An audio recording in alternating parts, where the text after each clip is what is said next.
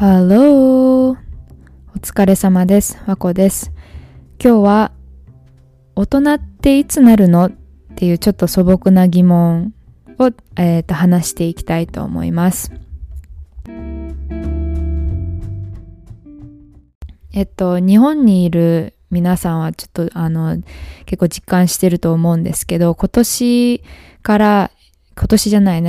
の4月から、成年年齢が20歳から18歳に変わりました。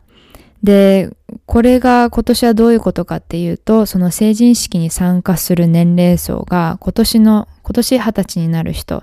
19歳になる人で18歳の人っていうその3年分の人が参加することになるんですね。で、そういうこともあって、成年年齢の指定の仕方みたいなことについても話していきたいんですけど、あともうちょっと一歩下がって、その民法とか法律的に定められていること以外に、personally, like when do I feel like I'm an adult, like I've become an adult? なんかどういうことを経験するとか、どういう時に、私って大人になったんだなっていう感じるかみたいなことも話していきたいと思います。So first of all, I think you can check out more details on different like laws or regulations when it comes to ages. In my other episode, it says age expectations 何々歳らしくってなんやねんっていうそのエピソードが、先月12月の9日に出てるはずなんですけど、そこでは結構その世界各国の、成年年齢っていうのはいろいろ違うねっていうことを話してるんですけど、いい例いくと、例えば私が話したのは、イランは女性と男性で成年年齢が違って、女性は9歳なんですね。で、男性は15歳って、もうこの国が、イランっていうのは成年年齢が最も低い国と言われていて、で、逆に日本は20歳ってかなり遅い方なんですね。で、そもそもなぜ18歳に変えたかっていうのは、その世界の基準に合わせるっていうことも言われてると思うんですけど、でもそれがその経済の活性化だったりとか、投票人数を増やすとか、そういういろいろなことがあると思うんですが、今日はそういうことよりも、その変わってその成年年齢が18歳に降りると何が変わるのかみたいなことも話していきたいと思います。ここちょっと政府広報オンラインっていうページ見ながら行くんですけど、ここで書いてあるのは、ここに、成年になるとできることで、一番大きいものの一つが、一人で契約をすることができる年齢っていう意味だそうです。で、これは例えば具体的に何かというと、携帯電話を契約するとか、一人暮らしの部屋を借りるとか、クレジットカードを作るとか、高額な商品を購入した時にローンを組む。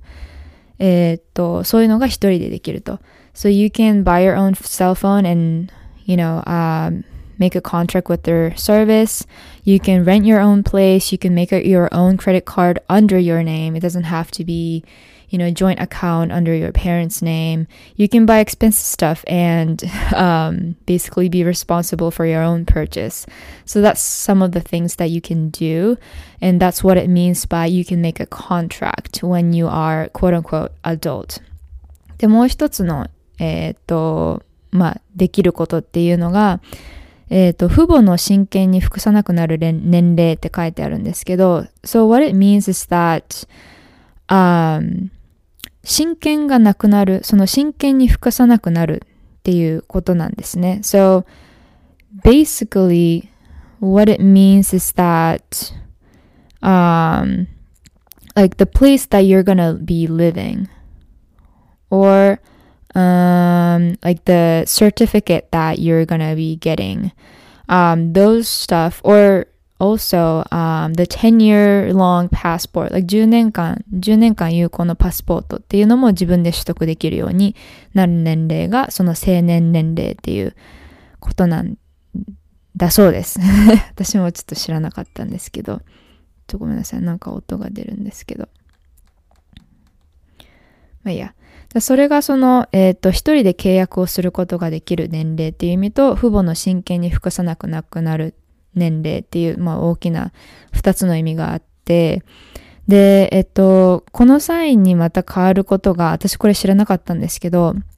女性が結婚できる最低年齢は16歳から18歳に引き上げられ、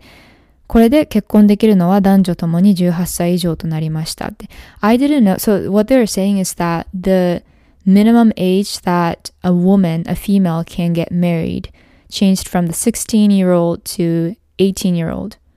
And because of this change, now like both female and male can get married at the same age. I didn't know that it used to be like for male it's 18 and for female it's 16. I didn't know there was a difference, but I guess there was, and now we're equal in that aspect. まあこれはいいのかな、まあ悪くはないと思うんですけど、この差があること自体私知らなかったのでちょっとびっくりしました。So on the other side, there are a couple of stuff that you cannot do still, even after you turn 18 and become like officially 成年。And those stuff are the stuff that you can only do when you are older than 20 years old. The example it being drinking alcohol, consumption of alcohol, or smoking, or これなんていうの？競馬ってなんていうんだっけ？horse races? その公営競技に関する年齢制限とかは、今までと変わらずに20歳なんですって。で、ここでなんでっていう理由がちょっと私は納得いかないんですけど、ここにはその健康面への影響や非行防止の観点から20歳という年齢が維持されましたって書いてるんですけど、そんなに大事なのかな？まあわかんない。ちょっと私もそこまで深くはリサーチしてないんですけど、それだけ聞いてると健康面の理由で飲酒がその18歳と20歳別々にするっていうのはちょっとよくわかんないなと思ったんですけど、まあいいや。で、それが、あともう一つですね、養子を迎えるっていうことが20歳にならないとできない。あと、大型中型自動車運転免許の取得も20歳にならないとできないことだそうです。で、これがこれから、出てくる変化なんですけど、これ、18歳でその携帯電話の契約ができるようになるとか、クレジットカードを自分の名前の名義で作れるっていうのは、メリットはあると思うんですけど、でもそれ以前に、教育、18歳になるまでに、real world、学校外の世界の教育、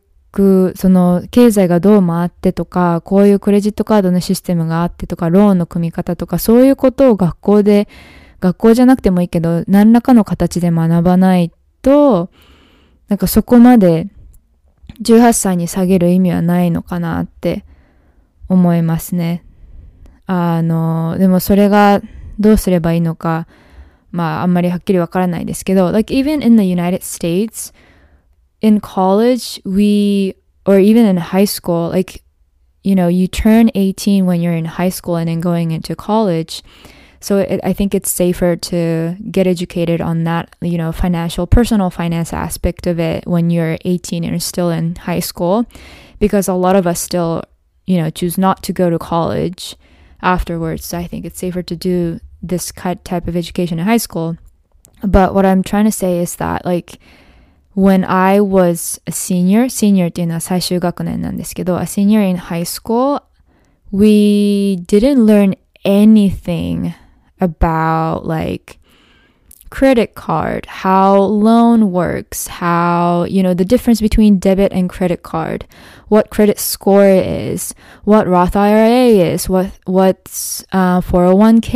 is, like these things that I'm personally learning on my own as I, search things on YouTube and hear some new news from my friends. Like, I don't learn that stuff at school. So when I graduated from high school, like I felt like I was book smart. Like I knew all these like lingo っていうのは専門用語って言うんですけど、その lingo on like the US government, or I can make discussion or argument about like a structural racism, but do I know anything about how to build my credit score? No. I did not know anything about that. So I think it's very, very important to make it almost a requirement that we learn about those personal finance lessons, especially in high school. Like in college, like universities, like I didn't take any of those classes, but then they were still offered. But those students who are taking those classes are usually like business students. So there are still,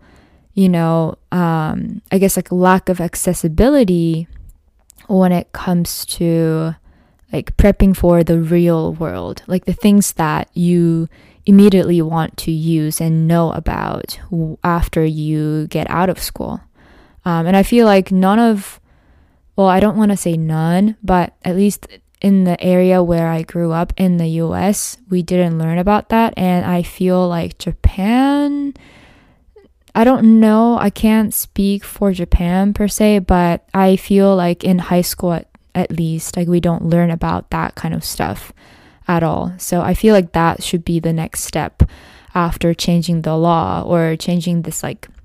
成年年齢 down to 18 years old.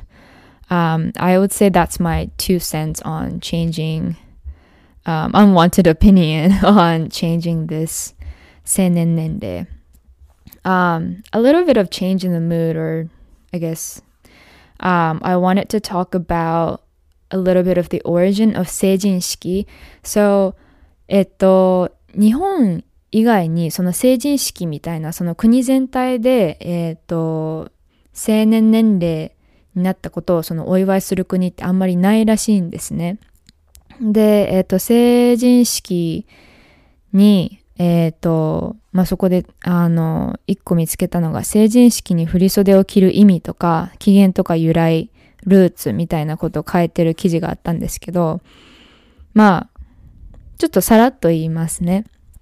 成人式のルーツは、もともと青年祭っていう言葉から来ていて、その成人式っていうコンセプトみたいなのが初めて行われたのは、埼玉県の蕨市っていうとこなんだそうです。で、これは太平洋戦争が終結した後に、これからの時代を担っていく若者を励ますという意味で、青年祭っていうのが、1946年に開催されたんですね。なんか意外と新しいもんなんだなって私ちょっと、勝手に思っちゃったんですけど。これで、青年祭っていうその様子を見た日本政府は、これいいねって言って、その20歳とか、ある程度の、年齢を超えたら祝福をすべきだと考えて、で、そこから成人式が始まったらしいです。で、これでいろんななんかその柄の由来とかいろいろ書いてあるんですけど、一つ面白かったのが、ちょっとしょうもないんですけど、これ、振り袖を着るのは今は女性がメインなんですけど、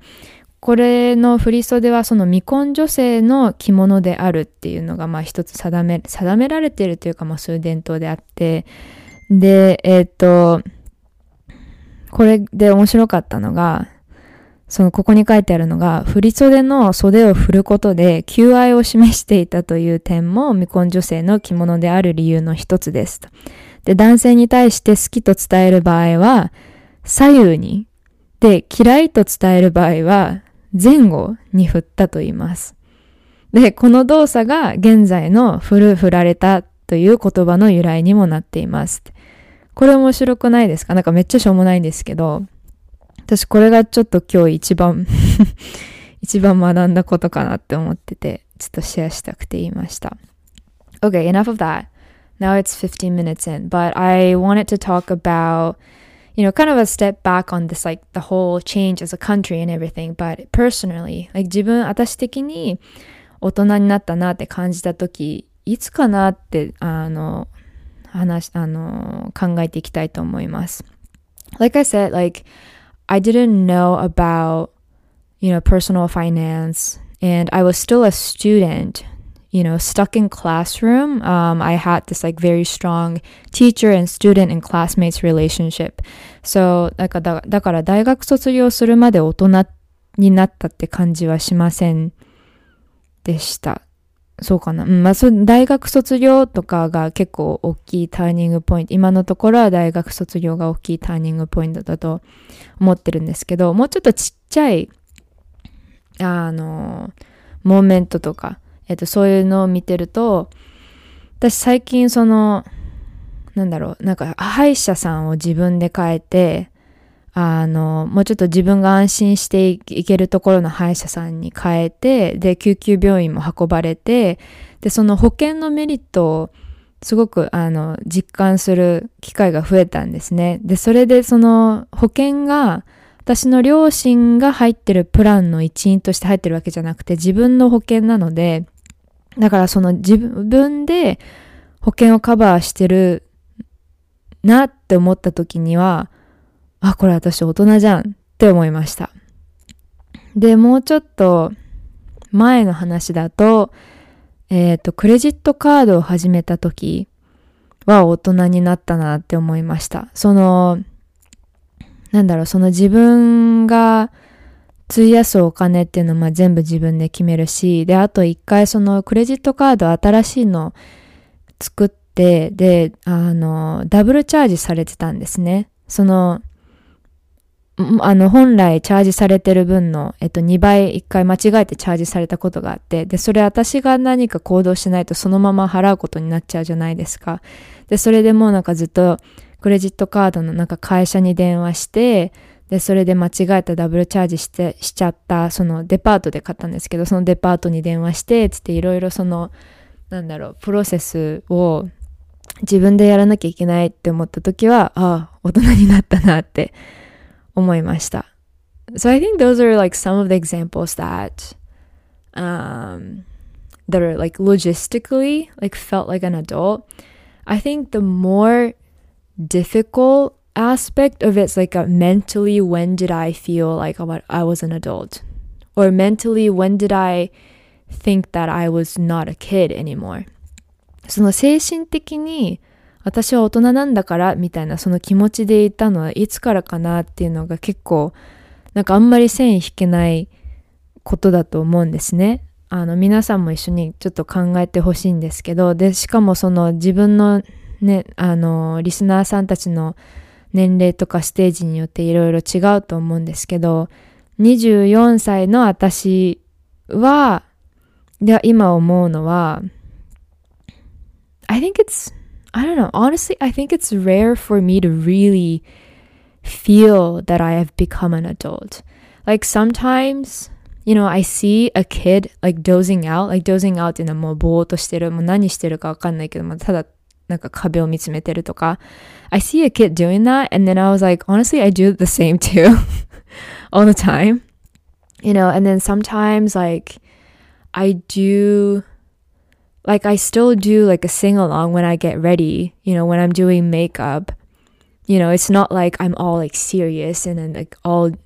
get my stuff done in timely manner and stuff like that. Like I just like do stuff that it doesn't make sense even for me sometimes. So in that aspect, like I don't feel like an adult, or maybe that's not even a part where you measure like adulthood or not. Maybe it's all like something that all of us do, no matter what age you're at. But I think one moment, okay, I can think of two moments One moment is when I wasn't afraid to speak up, like stand up for myself or people around me to strangers in the public. その他人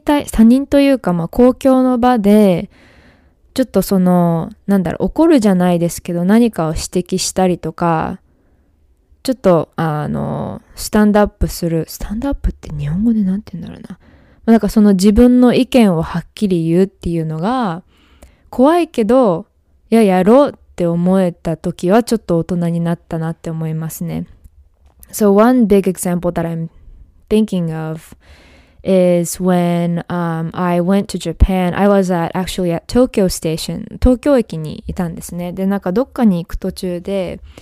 東京駅って結構大きい緑の窓口があったんで、私もそこまでその駅の仕組みというか、あんまり詳しくないので、とりあえず駅の緑の窓口に行ったんですね。And then I found these two, I'd say like Vietnamese ladies who are trying to speak in English because obviously that's like the most common language that you can use, you know. So they're speaking in English. Obviously they're not native in English. So they're already speaking their second language. だからそのベトナム人の女性の人たちはもうその人なりに歩み寄って英語を使ってるわけですよね。片言だけど英語を使って、で、その駅員さんに質問してたんですよ。ここどこに行きたいとか、その時間帯とかいろいろ聞いてたんですけど、one thing that I was really shocked was this駅員, this, I guess like officer or employee at the train station, he literally like stared at the wall, not even making an eye contact with this ladies, and just say like, oh, no English. Like, just those two words. No, like, apologies. No, like, trying at all. No eye contact. He was just kept on saying that like, oh, no English. And I was furious because, mind you, this was Tokyo Station. It's not like middle of nowhere where, you know, no one expects anyone from the foreign countries to visit Japan. Like, this is Tokyo Station. And that was like before the Tokyo Olympics. So I was assuming that, you know, people who are in this like service work or, you know, public space, like they're more focusing on like training in English, but they were not. And not only they were not training, they were very rude about it. So I think I was like 17 or 18, like right before I graduated high school. I felt my blood boil. I felt my blood boil っていうのはもうなんかすごくカーッときちゃったんですね。この時はちょっと許せないというか、なんかじっとしてられなくなって、でもなんかこんな高校生になんかちょっとちゃんと話してくださいとか、そんなひどい言い方ないでしょとか言われても、ちゃんとまともに聞いてくれないなとは思ったんですけど、でもいやもう高校生だし、てか言いたいことは言わなきゃいけないし、みたいな思って、その駅員さんにちょっとそんな言い方はないでしょって、少しでもちょっと頑張ってくださいというか、私が訳すので日本語でちゃんと説明してくださいって、ノーイングリッシュだけで手助けをやめるのはすごく恥ずかしいですみたいなことを言ったんですね。I think that was like the very first time when I didn't stop myself from speaking up like that just because of my age. Like had it happened when I was younger, I would have stopped myself because like, oh shoot, like すごい生意気なこと言いたくないし、あと子供がこんな風に大人に言っても誰もまともにね、なんか真剣に捉えてくれないだろうみたいな思ってたと思うんですけど、I think that was like I felt like an adult enough that people would take me seriously. So maybe that's like one moment. The last big example that I can think of right now is when I started to look at my parents as a person, not just like mom and dad. And I do think this is a very, very good thing. その私の両親のお父さんお母さんっていうそのラベルが貼った人としてだけ見るんじゃなくて、そのお父さんお母さんっていうのをその人として見るっていうとすごく変に聞こえるんですけど、一人の大人としてその例えばそのお父さんだったらこうあるべきとか、お母さんお父さんお母さんはもうすべて完璧でっていう見るんじゃなくて、そのお父さんにもお母さんにもその過去のこういう経験があるからこういう意見を持っていてとか、あとこういう気持ちがたまにはあるよねとか、辛い時もこういう時もあるよねとか、あとそのこういう悩みもあるよねとか、次どうすればいいかわからなくて悩む時もあるよねとか、そういうそのalmost like one of my friends.The moment I started to be able to have a conversation with my parents like I do with my friends, I felt like an adult. Because now they're opening up to me and treating me as a real adult. Because we're having the conversation where we're not like, parents and a child, their child, but more of like adults who are figuring things out together or talking their inner feelings out. もっとその率直なというか素直な気持ち、フィルターがかかってない、その親としてっていうフィルターがかかってない、もっとローな気持ちとかが聞けたときは、大人になったなって思います。So this is this makes me very happy, and I didn't know this was one of the, when I was not actually like an adult, I didn't really think that would be an example that stands out to me, but I do think it's one of the very important milestones mentally. So yeah, I think that's it for now. Like, I think it's very hard for anyone to think that like, oh, I'm an actual adult, like I'm a fully adult, like fully grown adult. Although like society will think that you're fully adult sometimes, depending on what age you are, but I honestly don't think any of us is really an adult. I don't know. But I think it's just my opinion. So yeah, that's it for this episode today. And hopefully you enjoyed it.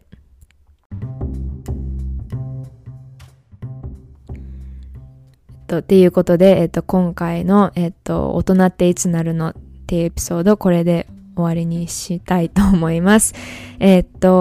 人式の話とか、成年年齢の日本での変化とか、あと私が思う大人になったなって感じた時とか、いろいろ喋ったと思うんですけど、ちょっとでも楽しんでいただけたら嬉しいです。Hope you enjoyed this episode. If not, oh well. But hope to see you in the next one. Bye bye.